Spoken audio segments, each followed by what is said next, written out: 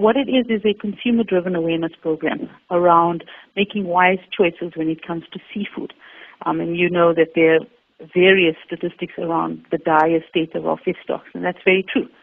Globally, we have declining fish stocks. We have about 29% overexploited fish stocks, and we have about 61% fully exploited fish stocks. What that basically translates into is very poor resources in terms of fish protein. But we still have billions and millions of people that eat seafood as their basic protein intake.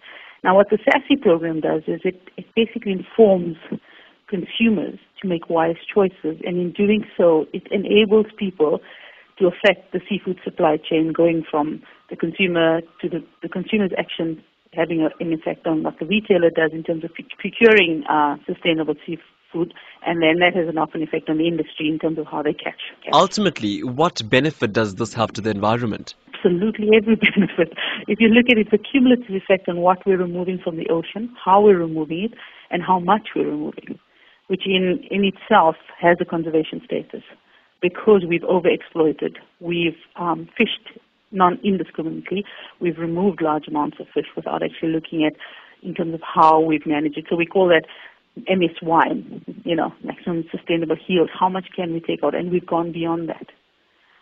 So by us making wise choices, we're affecting that in terms of what we can remove and how much we can remove. So we're managing our stocks better because we're choosing not to eat species that are in dire need. So I know you're coming to Durban, to our famous Victoria Street fish market here. Tell me about this story. Famous, Victoria. It is famous. The reason we're launching in Durban is I think it was last year or a few years ago, there was a retailer that was selling what we would call red-listed species. Those are species we do not want you to eat, and we do not want suppliers to catch. We do not want fishermen to remove because they are so vulnerable. And this particular retailer was selling this fish. And they were caught by the authorities.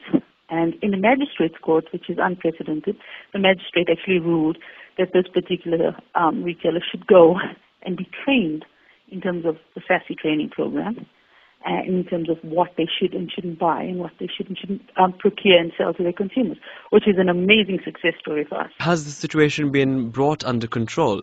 Oh, my goodness, no, there's lots of similar issues. I mean, this was the one case that was brought all the way to court, to the legal system. But we have lots of other situations where there's red-listed species being sold. And, at regular, well-known retailers. And it's something that the SASSI program constantly is challenged with, how to best inform our consumers, which will then how to best inform our retailers. And we have other programs where we target